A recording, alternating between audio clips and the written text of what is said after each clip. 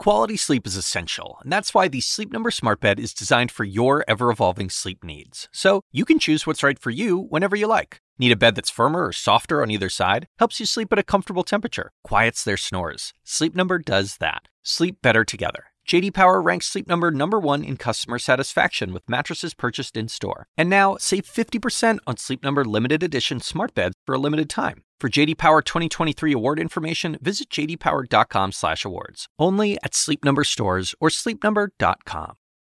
This episode is brought to you by Shopify. Whether you're selling a little or a lot, Shopify helps you do your thing, however you cha-ching. From the launch your online shop stage, all the way to the we just hit 1 million orders stage. No matter what stage you're in, Shopify's there to help you grow. Sign up for a $1 per month trial period at shopify.com/special offer, all lowercase. That's shopify.com/special offer. All right, Coop, enjoy the weekend, make some good memories. I am Chris Cuomo, and welcome to Prime Time. So, here is the reality. The FBI director is sounding the alarm that we are being attacked like 9/11. Why won't lawmakers protect us? Why won't they protect themselves from cyber attacks? They're disrupting our way of life. They are increasing by the day. Did you hear that the Sergeant at Arms of the Senate said that cyber attacks are her biggest security concern? That she is more worried about what happens every day there than about another mob coming. Ransomware attacks are the key concern. Hackers hold companies, critical infrastructure, hostage, demand ransom. They target everything from our hospitals to transportation to the gas in your car, the food you feed your family. And these people pay, and we don't even know. The U.S. government says it won't negotiate with terrorists, but they're okay with all this critical infrastructure paying hackers ransom, hundreds of millions of dollars. And guess what they pay it in? Cryptocurrency. Why? Because you can't track it. Why is that allowed? Why hasn't the government moved on crypto as a cheat from tracking? One thing is for sure. They cannot claim ignorance. The DOJ, the Department of Justice, had declared 2020 the worst year ever for extortion-related cyber attacks. Guess what? We're in the first half of this year, right? We've already seen a 102% increase, 102% in ransomware strikes, just compared, obviously, year over year. The head of the FBI equates the challenge of this threat we face to 9/11. Do you understand? That's not something that Christopher Wray is going to just throw around lightly. He knows how disrespectful it is to even bring it up. If he's going to compare something to it, he better mean it. And he does. Listen to his quote. There are a lot of parallels, a lot of importance, and a lot of focus by us on disruption and prevention. There's a shared responsibility, not just across government agencies, but across the private sector and even the average American. Wray did not come up with this. He is building on what other intel leaders have been warning for years. They've even warned members of Congress straight to their faces. Look what we put together. It would be difficult to overstate the breadth and scale of malicious cyber activity. They come from everywhere. It's sort of a stack, I call it a sort of an evil layer cake. We need to raise our game with respect to this. The digital infrastructure that serves this country is literally under attack. All the same message. Nobody acts. Congress has failed to go after the perpetrators, many of whom have been traced back to Russia. So either it's a troll farm that is related somehow to Russian intelligence, or they are Russian actors that Russia is aware of, even if they're not in control of them, but they're allowing them to operate. Okay? Now, when lawmakers did have a chance to pass real cybersecurity legislation back in 2012, guess who made it die? Mitch McConnell led a filibuster in the Senate. He also blocked a bipartisan denunciation of Russian interference in our election. He ironically blocked an election security bill in 2019 and then rejected criticism he was aiding Russia. The White House says President Biden plans to bring up these hacks with Putin in 2 weeks at a summit in Geneva, but Putin is already doing what he does best, laughing off the obvious. It's just ridiculous to blame Russia for this. I think the relevant U.S. services should find out who the scammers are, not Russia for sure. For us to extort money from some company, we are dealing with some chicken meat or beef. It's just hilarious. Just one little step sideways there. That was Channel 1, right? That's state-run media. See how the guy had to nod along? Why? Because he wants to be able to keep doing his job. Don't forget what you have as a blessing in this country with the media. If that had been in America, that leader would have been questioned about what he had just said. I know the media is not perfect. I know it's highly imperfect. It bothers me on a regular basis also, even though I am a member of it. But remember the blessing, okay? One step sideways. Now, back into the focus. He can joke about it. He can say it's hilarious. But we know that he thinks the joke is on us, and we know why he can laugh, because we know who bought his perfidy. Remember this? My people came to me, Dan Coates came to me, and some others. They said they think it's Russia. I have President Putin. He just said it's not Russia. I will say this. I don't see any reason why it would be. I will never get over how embarrassing that moment was. And I don't know how anybody can. Dan Coates was his intel guy who says, we think it's Russia. And he believes Putin over his own guys. Amazing to me. So Biden says he's going to push it. We'll see. Look, we know that because of where Trump was on this and whatever it is about Russia, we know his party is a collective of pawns. But the joke will be on us if we keep letting ourselves be attacked. So let's turn to someone who was once in charge of facing down these threats. Former Trump National Security Advisor John Bolton, author of The Room Where It Happened. Welcome back to Primetime, sir. Glad to be with you. Thanks for having me. Now, first, you heard that. Am I overstating? Am I getting anything wrong? What do you want this audience to know about cyber attacks, the congressional level of awareness and relative inaction, and why? Well, I think there's no doubt Chris Wray had it correct that this is a threat overall, equivalent to or probably greater than 9/11. It comes in a lot of different forms. Some cyber attacks really are acts of war. I think Russian efforts to interfere in our election are a war against the Constitution. Then there are others that are intelligence operations, intelligence gathering or clandestine. Then there's another category of criminal activity. Some of it state-sponsored, some of it just by good old-fashioned criminals. There's cyber vandalism, and then there's just mischief. We need better thinking to understand the nature of the threats and therefore what the responses are. But the greatest threats come from state actors, and we've seen over the past decade a huge amount of interference with our information technology and computer systems. You know, we've gotten very reliant on them. They're enormously convenient. Yep. They vastly increase productivity, but they've left us at risk, and we have ignored the problem for far too long. So when you say we've ignored the problem, you were aware of it. You were there. Why don't we do more? I understand that, well, it's not always easy to know, but my understanding in digging in on this is you guys know plenty. People come with proposals and plans of things to do, and there is some kind of nonchalance when it comes to cybersecurity. I often analogize, if one person came into this country and attacked one factory as an act of terror, we would all be talking about it, know everything about that person, their organization, and the government would be going all out to do something. But when it comes to cyber terror, you have no such reflex. Why? Well, I think a lot of people have trouble adjusting to the potential implications of these cyber attacks. And I think you've put it well. If somebody came in and blew up a bridge and we could see the pictures of it, people would say, that's bad. But when you hear that China, for example, has extracted tens of thousands of government personnel records from the Office of Personnel Management and taken them to Beijing, it seems very abstract. Now, this may be a question of age. It may be a question of unfamiliarity with information technology. But I think when you begin to see it in the form of ransomware, that actually, as bad as it is, helps generate public understanding of what's going on. This is a threat not just of government agencies, but in the private sector involving transportation. We saw one against Colonial Pipeline, but think of it in terms of railroads, air traffic control systems, traffic light systems in cities. This kind of vulnerability exists. We have not done enough to defend against it. And let's also be clear, this is never going away.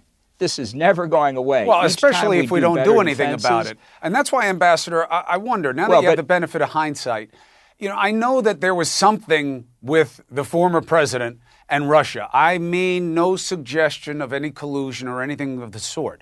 But he had a political resistance to them because of the media and scrutiny dynamic. And that had to lead to that BS he said in Helsinki. I know you had to be as embarrassed by that as every American was when he said, my intel guys tell me it's Putin, but Putin says it isn't, and I believe him. Doesn't get more embarrassing. Do you wish you had done more, that you had pushed back more on him, that you had pushed on cybersecurity and said, look, I know you got some kind of flavor of crazy going on, but we have to do this anyway, that you'd been more outspoken in hindsight? Well, you can always do more, but I will tell you, I'm very proud of the cyber strategy that we developed when I was National Security Advisor. It received praise even by Obama administration officials.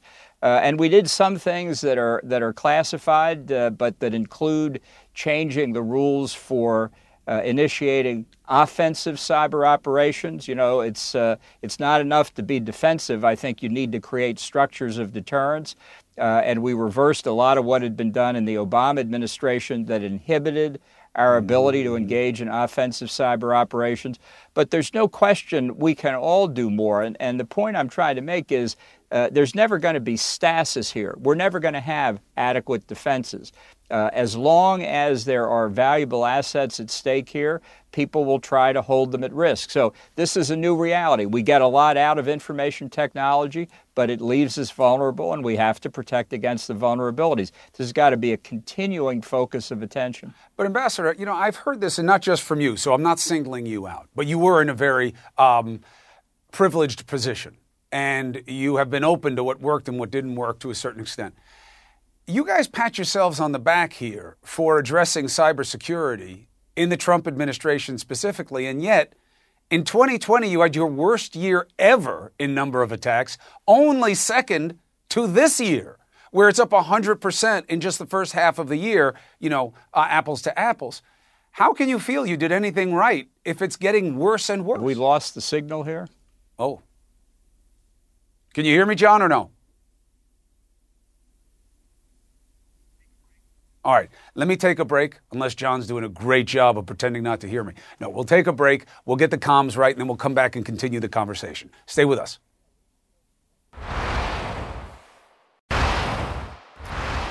The hackers don't even want us having this conversation, so they tried to knock us off. John Bolton gave me that joke in the break, and it's a good one. We have him back. Mr. Ambassador, thank you very much. Obviously, the former assistant to the President for National Security Affairs and former U.S. Ambassador to the United Nations. It's good to have you. So let's just step back. It's Friday night. Let's get this right. So we were talking about why it was hard for you when you were in the administration. I mentioned and showed the audience a reminder of the Helsinki disgrace. What did you come up with as an idea for why the former president was so sensitive to being overtly aggressive towards Russia on anything, let alone on cyber attacks where you have them so red-handed? Well, I think on Russia in particular, he thought that any reference that could be used against him for being complicit with the Russians in the 2016 election would have undercut the legitimacy of his election. I didn't agree with that. I thought he ought to confront what Russia was doing directly. And I can tell you that components of the government did do a lot to try to, for example, protect against Russian interference in the 2018 election, including some of the offensive cyber operations that I mentioned. And I think with good effect. We've learned a lot. We need to do a lot more. We're coming from behind. I think generally Trump got along with authoritarian figures for reasons even he couldn't explain very well, and Putin certainly fit that bill. I've heard that from other past members of the administration, that he came to the conclusion that anything that was said about Russia was somehow bad for him because whether he liked it or not, he was connected to them. So he just wanted them out of the conversation. He didn't want to deal with them on any level. Still doesn't really explain Helsinki, but maybe in some perverse way it does, that's where his head took him, that I can't have anything bad said about Russia because it's bad for me. It's the only thing that makes even a modicum of sense. So then it comes to the efforts. And what I was asking before the break, which is, I understand that you did things that you believe deserve credit, that you say even former Obama officials said was good, but you're doing a lousy job here, right? Because in 2020, we had the worst year of cyber attacks ever. And the only reason it's second place is to 2021 so far. So whatever was done during the Trump administration and now stinks. What do I have wrong? No, I think there's a lot more that can be done. I think public awareness is still not what it should be. I think people don't appreciate how reliant we've become on information technology and therefore how dangerous it is when people can get in and interfere with it. We have seen a number of areas where I think that's changing. If you look at the threat, for example, to telecommunications from Chinese companies like Huawei and ZTE, very strong steps were taken against them. Those have been continued and indeed recently even expanded by the Biden administration. But we're still coming from behind. And I think these recent ransomware attacks give us an opportunity. I think it would be catastrophic to change the view that you don't pay ransom. That's like paying ransom for the release of hostages. Right. I think we need more reporting on this, but mostly we need the private sector to do a lot more, to look at what the risks are to their information technology systems and do more to protect them. We've gotten a lot of profits and convenience out of this technology, but it's brought risks and we need to pay some insurance. Experts say that the biggest reason for the ramp up is not technology on the bad guy side. It's how to be paid, cryptocurrency. That now they don't have the problem of having the money tracked. Wires or anything, offshore accounts, whatever it is, a real currency at some point has to be cleaned. Cryptocurrency does not. This is not new to you guys. Why haven't you moved to regulate cryptocurrency in this regard? I have been told that in the financial world, they have figured out how to reconcile crypto with their KYC policies, their know your client and know your customer policies. Why hasn't the government done this? Well, I wouldn't want to disappoint you, but Donald Trump actually on several occasions told Steve Mnuchin, the Treasury Secretary, we should outlaw cryptocurrency. I don't understand why it's considered to be a repository why didn't it happen? value. I'm not upset by that. I'm upset by why nothing happened. So if Trump had a feeling about this, I certainly never heard him talk about it publicly. Why did nothing happen? Well, I think people didn't fully appreciate how dangerous it was. Again, there's a breakdown across not just a few people in the administration, but across the country generally. Look how many people have invested in it. So I think this is something that for both organized crime and for rogue states and adversaries of the United States that want to mask their financial transactions, it's a great boon to them. It's not something we should accept. All right, I want to ask you about something else while I have you here, and I appreciate your time, especially with the difficulty. What happened with General Flynn? His comments recently are just more proof of his perfidy, right? That he's willing to say things that are incendiary to play to the advantage of this president. Again, with the benefit of hindsight, do you think that you should have done more to squash the kind of talk that's coming out of his mouth and others while you were there? Well, I certainly didn't hear any talk about of the kind we've seen about the stolen election. I think Trump is really understandable entirely in terms of what he sees benefiting him. I think this was a demonstration that he is an anomaly in American politics. It's very concerning. I don't think it's as dangerous to democracy in this country as some people do, because I think it's so much a fringe movement that at this point it's not the kind of threat some people think. I think it's bizarre, extreme, and unacceptable. But I don't think it's so much of a threat. There are two dramatic counterpoints. One is January 6th was an act of terror, an insurrection, as found by our federal government, against the U.S. Capitol. You and I in our lifetimes have never seen anything like it. So that's scary. And you now have all of these Republican-run states passing laws that you and I have never experienced in our lifetime either, that take us the closest to the kind of reductionist policies where race is involved that we thought we got out of in the 50s and 60s. How do you see those as not worthy of concern? Well, I think January the 6th was one of the most tragic days of American history, but I don't see it being repeated. I don't see the circumstances coming together again. And I think one way to make sure it's not repeated is that everybody who crossed the lines in the Capitol that day should be put in jail for the maximum amount of time allowable, and anybody who engaged in violence against police or others in the Capitol should be put in jail for an even longer period of time. The Republican Party won't even investigate it, though, John.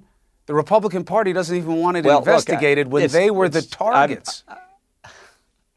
I'm part of the Republican Party, and I would have voted to have a commission to investigate it. Why won't they? I think it's serious, and because I think they're scared of the political consequences. And that's one reason why I and others have tried to explain Trump's influence is declining. It is a fact that his influence with real voters is declining. Even with all these states passing these laws to limit voting rights? Well, let's recall elections? Let me come back to that.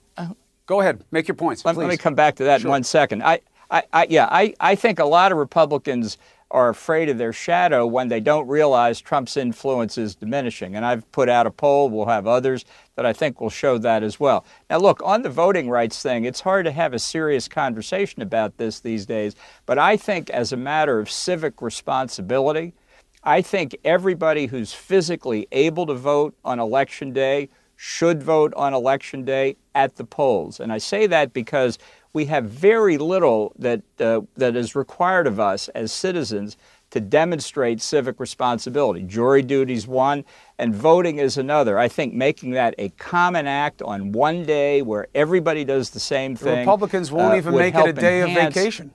They won't even give people the day off on that day to make it easier to vote. Every restriction that's put in place has been done by your party, though, John. Nobody shares what you're saying in your party.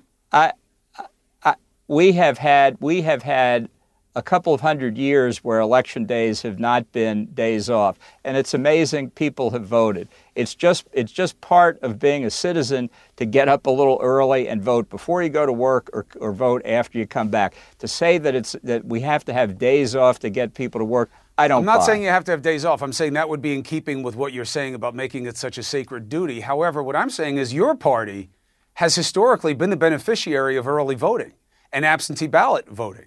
It was only when Trump came in and demonized it that the enthusiasm amongst your party it's not a question of... But we've had it around since the 1800s. It's not a question of what party it votes.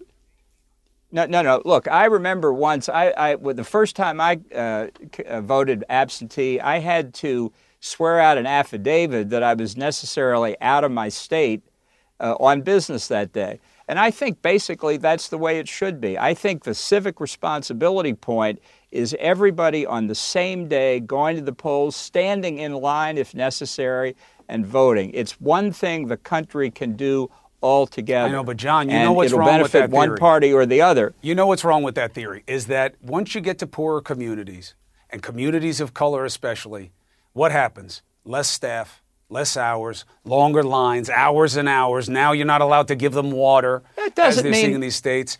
Come on. It's onerous. People can't get time off work. They're working 2 jobs. It is not onerous. No, I absolutely don't agree with that. My father was a firefighter for the city of Baltimore, and he managed to vote despite long hours and everything else. I think on Election Day, people can find the time to vote if they're interested. And the point is that when the community does it as a whole, it helps bring the community together, which we need more of in this time. I know, but what I'm saying is, your civic duty aside, and the fact that firefighters usually have swing shifts, right? So they work like 24 hours and then they have like 2 days off. So it's a different kind of mentality. I'm not saying it's not about that. These laws, look, we all love our first responders, is not the point. What I'm saying is that these laws are very obvious in what they're trying to do. And it's interesting to me that you would fight the assertion. every one of the laws makes it more difficult to use what is an accepted method of voting in your own party that you had capitalized on, organized around, and benefited from. That's why I said it's hard to have a serious conversation about this. I'm trying to make a philosophical point about the nature of voting and the civic responsibility inherent in it, and asking how best do you bring that to the fore to help strengthen faith in the political process in this country. And I think uniformity of voting would help do that. So to that extent, I don't think it has anything to do with restricting voting. I think the more casual you make voting, the less important it becomes. The more it right, becomes, but John, it's not about making it casual. That you have this to do. past election, they said, was the safest election they've had in these states that are Republican run. Okay? So it wasn't that it was casual, using that as a euphemism for unfair or sloppy. It was efficient and allowed a lot of people to vote that your party apparently doesn't want to vote. Doesn't that concern you from a national security perspective? I think Trump, to the contrary notwithstanding, that we probably as a party have benefited from early voting. Yeah, that I just doesn't said that. change my opposition to it. Right, but aren't you concerned about these laws and that I'm are saying I still don't like it. I get it. I get that you don't like the concept. But the concept exists, and these laws but the are a concept fundamental is abridgment of them for advantage. Doesn't that bother you from a national security perspective? If everybody, look, I think equal treatment under the law is key, and if you treat everybody the same and say we're basically going to have everybody vote in person on Election Day with limited exceptions, troops deployed overseas, but that's not the state of play, people unable John. to make it for medical reasons. That's not the state of play. Look, what I'm trying to tell you and what I'm trying to explain to you is the theoretical basis on which we should try and make these laws conform. And I think to say that you want to reduce voting on Election Day decreases the importance of the act of civic responsibility. Last thing on this, just because of a national security concern, the idea of states passing laws that make it easier for them to overturn election results that they don't like, does that present a national security issue? Well, I don't think it presents a national security issue. I think laws that undercut public respect for the integrity of the process are damaging. But I would say one other thing. One of the most important barriers to Donald Trump trying to upend the 2020 election was the fact we have such a diverse, federalized system of counting votes in the presidential election. If everything had been centered in Washington, as some legislative proposals in Congress now would do, it would have been easier for Trump to try and subvert the election. I think we need to strengthen the federal disbursement of this authority, because I think that's an important safeguard against efforts to corrupt the outcome of elections. His saying that he's going to be reinstated in August, do you dismiss that as Trump hogwash, or is that something that concerns you as it is catching fire in the ranks? Well, I think this is another example where Republicans should say it's not going to happen, it's crazy thinking. And that people need to be disabused of the idea that it's anything other than delusional. John Bolton, former ambassador, former assistant to the president for national security, thank you for having this extended conversation with us tonight. Appreciate you. Glad to be with you. Thank you. And as John Bolton just told you, Trump will not be reinstated. There is no mechanism. There is no chance. He's not going to be reinstated as president. He's not even going to get reinstated at Facebook. At least not anytime soon. On the social network, they gave him the maximum penalty. It announced an extension on his ban today, and of course, Trump's barking up a storm about it. But does he have anything but sour grapes? Is there a fair argument that this was the wrong thing to do? Smirkanish with his take, plus new details about what happened behind the scenes on January 6th between Trump and Kevin McCarthy. The lengths McCarthy had to go to get Trump to call off his mob. Brian Stelter has the scoop. Next. Today is 5 months to the day since January 6th. 5 months to the day. And on that day, Facebook has extended its ban on Donald Trump. stretching it to at least 2023. The explanation? Given the gravity of the circumstances that led to Mr. Trump's suspension, we believe his actions constituted a severe violation of our rules, which merits the highest penalty available under the new enforcement protocols.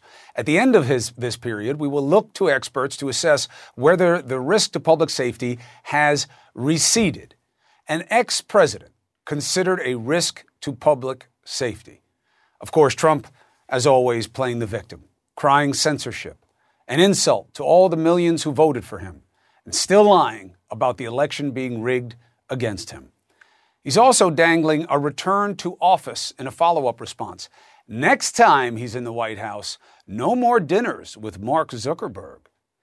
Was Facebook right to do this? Let's bring in the man with the right stuff, Michael Smerconish. It's good to see you, brother. Right or wrong?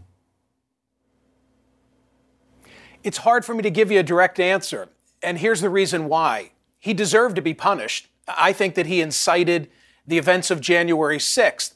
But Facebook is managing a fire hose. They cannot keep track of all of the content from the 3 billion. Think about that. Nearly 3 billion users worldwide. So by definition, they're singling him out for a treatment and for a punishment that they can't apply evenly. And by that definition, it's unfair. Look, certainly practically, it's going to play to his advantage within his base, because I think people who don't like him won't really care. It's not going to change their feelings. And the people who do like him will now have another layer to him being a victim. Here's my question for you. What is Facebook? No shirt, no shoes, no service. That's what a business has the right to. But is Facebook more like a restaurant, or more like AT&T or Sprint or Verizon, where they are using something that belongs to everybody, the internet, and providing access? What are they? I'm so glad you raised that, because earlier tonight at dinner, one of my sons said, "What are you going to tell Cuomo?" And when I gave him my answer, he said, "Dad, you're an egghead." Ooh. You're talking about Section 230. Yeah. And Section 230 gave immunity to the platforms like Facebook, right? They said, hey, we're going to treat you like we treat Verizon rather than the way we would treat CNN or a newspaper. In other words, you're not going to be held accountable for the content that comes across your transom.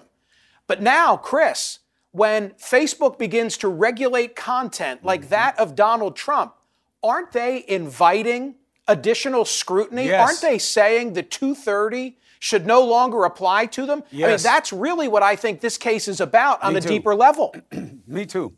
And we have to get an answer. And the problem is the state of play stinks, because right and left are playing it to advantage about who gets hurt more by social media.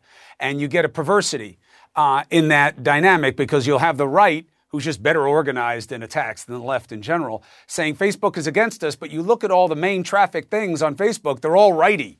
They're all righty organizations. They're all righty fringe outlets and others who get the most wattage on Facebook. So I don't know what they're crying about. But I do think we have to decide this, though, Mike. We have to decide what the level of scrutiny is, because they're going to keep making these decisions. Well, the only thing I feel confident about in predicting for the future is that Facebook is going to continue to be a political football. And something else, when I read the statement that they issued today, Chris, that's unclear to me, what is it that happens at the end of the 2 years when they assess the climate? Because the language was very imprecise. Mm-hmm. I don't know. Are they saying we're going to evaluate the way that Donald Trump has behaved himself? Or are we going to look at the American landscape and determine whether in that landscape it's safe for him to reemerge? They really didn't define that, or if they did, it went over my head. So I think that in trying to do the right thing, all they've done is set themselves up for a continual ping-pong match between the left and the right. Look, I mean, their high ground is he's unique.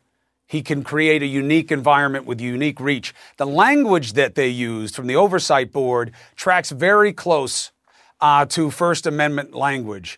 He created an environment where a serious risk of violence was possible. That is dancing with Brandenburg. the legal standard about what is an imminent threat and when is something really, what we used to call fighting words, which don't really exist as a protected thing anymore. An environment where I'm saying hate speech, fighting words are protected now. An environment where a serious risk of violence was possible. They're dancing with the law, but it's not a legal ruling. It's weird. We got to do better, and he's going to benefit from this. Michael Smerconish, thank you. And I always remind people, Smerconish airs tomorrow morning at 9 a.m. Eastern, right here on CNN. His radio show on Sirius XM, the POTUS channel, is the best morning listening you can make. Now, House Republican leader and Trump appeaser Kevin McCarthy is at it again. He tweeted this today in response to the former president's Facebook ban. They fueled lies of Russian collusion. They targeted and censored his followers, and now they're blocking him for another 2 years. Now, remember, 5 months to the day of January 6th is today, and that was a big part of what Facebook's reconciling. Yet, McCarthy is Exhibit A of the negative impact that Trump had because of what he said happened on that day. And guess who has new information for us? Brian Stelter. He has the updated paperback of his book, Hoax, Donald Trump, Fox News, and the Dangerous Distortion of Truth. And he has new details that prove that McCarthy is the last guy who should be saying that Trump was treated unfairly. This is his first interview about the book. Congratulations on getting more material. Thanks, Chris. Congratulations on having Hoax out again. And you've learned more things. And one of them, I have a McCarthy on Fox / Donald Trump tweet synchronicity for people. So let's play the sound that leads to this interesting combination of events. Sir, should we expect to see the president on camera this afternoon? I would think so. I'm sorry, again, what was that? I don't know. I would think so. I think that would be appropriate. Okay. Sir, thank you for your time. We will, just losing a little bit of signal here. 3:13.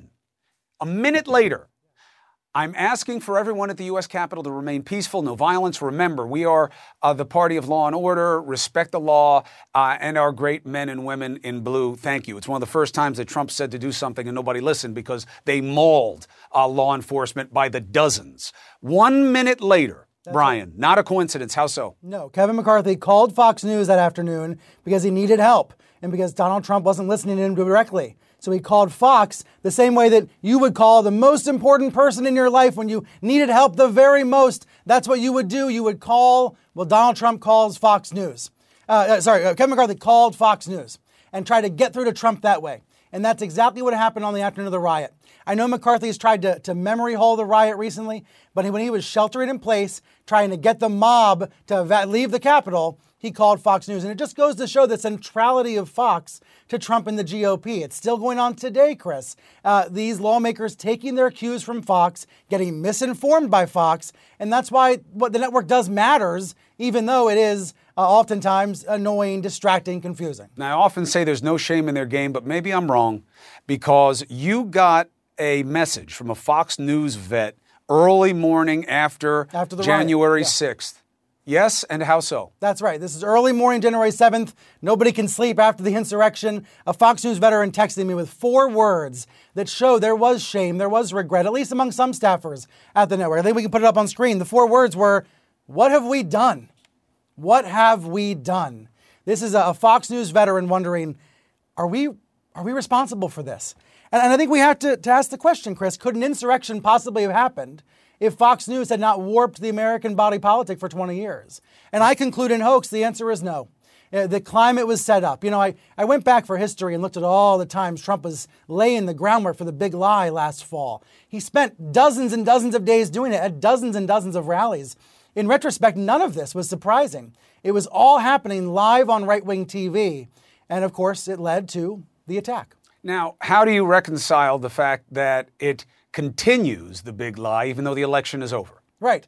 And we're seeing that not just on Fox, but on Newsmax and One America News. That's one of the reasons why I had to rewrite this entire book practically, because so much has changed since last summer. It's not just that Trump lost and Fox lost. There are now these new competitors that are going even further to the right. And it's causing this warping, this sectarianism in America that I don't think any of us could have imagined 10 years ago. It is why so many staffers at Fox were leaking to me saying they are concerned about the network and its direction, its lack of leadership. Look, we've seen a lot of people leave the network as recently the last 2 weeks, folks leaving because they couldn't take it anymore. But that's moving right-wing TV even further to the right in ways that create even more of it's not an echo chamber anymore, Chris, it's an echo prison.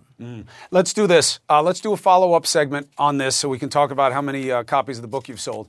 And well, thanks for the plug. I appreciate it. And watch what they're doing to Tony Fauci right now, because he is the new Hillary Clinton for them. They are making him the piñata of all of their disaffection and their upset. Let's track it for a while. Yeah. Let's make sure we're right about the intentionality. Come back and we'll discuss the impact. I've got the assignment. Thanks. Thank you. The book, it's a favor. I'm asking you a favor. I don't assign you. You're bigger than I am. Hoax, Donald Trump, Fox News, and the Dangerous Distortion of Truth.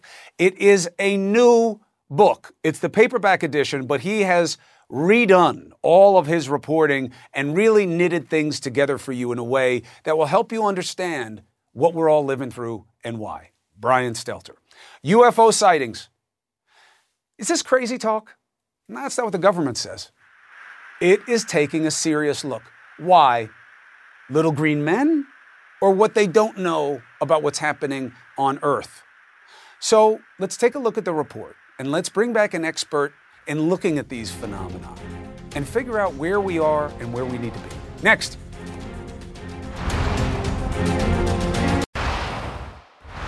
We don't know what we don't know. That's the story with UFOs. The U.S. government is preparing to issue a report detailing what it knows, but more importantly, what it says it can't rule out about a series of encounters with unidentified flying objects. CNN is told officials have not reached a definitive assessment of what they are, not ruling out much in or out. Let's discuss with Mick West, author of Escaping the Rabbit Hole. So, I have one little bone that a lot of people want me to pick with you, but first let's go to the macro here, which is, why do you think the U.S. government is interested in looking at this? Do you think it's because of life beyond our universe, or what they're worried about not knowing here on Earth? I think it's very much about not knowing what's going on here on Earth. When we see unidentified objects in our airspace, it's a real concern and it's a real national security issue. There are issues with foreign governments flying drones in our airspace and various other aircraft. I don't think it's really anything to do with aliens, and I'm really glad that they've explicitly stated that there's no evidence of aliens. They've conceded that they can't rule it out. But I think that really just means that you can't rule out an unknown, because if you don't know what we're looking at, we don't know what aliens look like, you can't rule it out. It's kind of a silly truism, really. Well, first of all, people who believe strongly that this is someone reaching out to us, they don't care what the government says anyway. But all the government needed to say was that they can't rule it out, and all of the belief systems will continue. Here's what I don't get. How can they not know if it's man-made, where it's coming from, and how to identify it? Well, I think it's because they don't have enough information about what we're actually looking at. What we have is a lot of different sightings of different objects. And one of the big problems that they have here is that they're lumping everything under the same category. They're saying these are all UAPs. Let's figure out what UAPs are. But we've got about 50 different types of things here. We've got fast things, slow things, things that are bopping around, big things and small things, hot things and cold things. They're all different. And it's a huge mistake for the government, the military, and the media to try to think of all of this as being one problem that needs solving. There's lots of different things going on here. So your balloon theory that we discussed the last time you were on the show, man, people do not like that theory. They say you didn't take into consideration the wind currents and your explanation doesn't make any sense. Now, look, I know that you dismiss the basis of criticism because you believe these are people who want to believe in something that they can't prove. But what do you make of the specific criticism that your analysis doesn't account for how the object was moving? It's very simple. You can actually just do the math yourself, or find a high schooler to do the math, and they will tell you exactly what's going on. The computations are really simple. You don't even need to account for the wind in the Go Fast video, which is what we're talking about.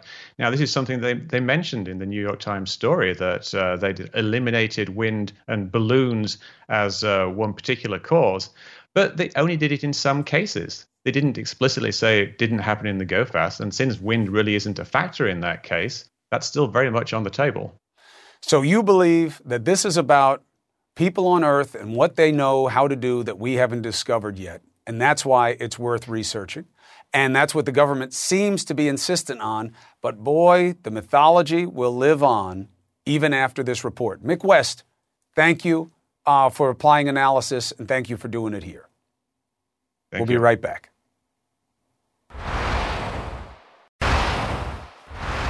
So I'm getting ready to come out of commercial, and I feel this wave of intelligence, this wave of appeal. And I'm like, wow, D. Lemon has got to be on his game tonight. And it turns out D. Lemon isn't here tonight. You get the upgrade. And now the energy I was feeling makes sense because it is the OAO, Laura Coates. You know, maybe it was my personal, wind machine I was trying to get going for a second for you. Is that what it is? It's this intense intelligence that was taking on my basically little better than lizard brain. Man, what a way to have a Friday night. Thank you for saying that. From UFOs to waves of intelligence. Maybe there's some connection there. What do you think? Hey, listen, some people around here believe, your sense of what's right and wrong, your quickness, your aplomb, maybe you got a little green skin under there somewhere. Maybe you're from somewhere else, No, Chris, I woke up like this. Okay. I woke up just like this. What are you talking about? Green skin? What are you talking about? Don't I have enough concealer on? Hold on a second. All of a sudden your eyes flash red and none of us remember this conversation. Have a great night, my friend, and a great weekend. Thank you. Quality sleep is essential, and that's why the Sleep Number Smart Bed is designed for your ever-evolving sleep needs. So you can choose what's right for you whenever you like. Need a bed that's firmer or softer on either side? Helps you sleep at a comfortable temperature. Quiets their snores. Sleep Number does that. Sleep better together. J.D. Power ranks Sleep Number #1 in customer satisfaction with mattresses purchased in-store. And now, save 50% on Sleep Number limited edition smart beds for a limited time. For J.D. Power 2023 award information, visit jdpower.com/awards. Only at Sleep Number stores or sleepnumber.com. I'm Dr. Sanjay Gupta, host of the Chasing Life podcast. In honor of our 10th season, we want to hear from you. Leave us a message at 470-396-0832 and tell us how you chase life. It could be used on an upcoming episode.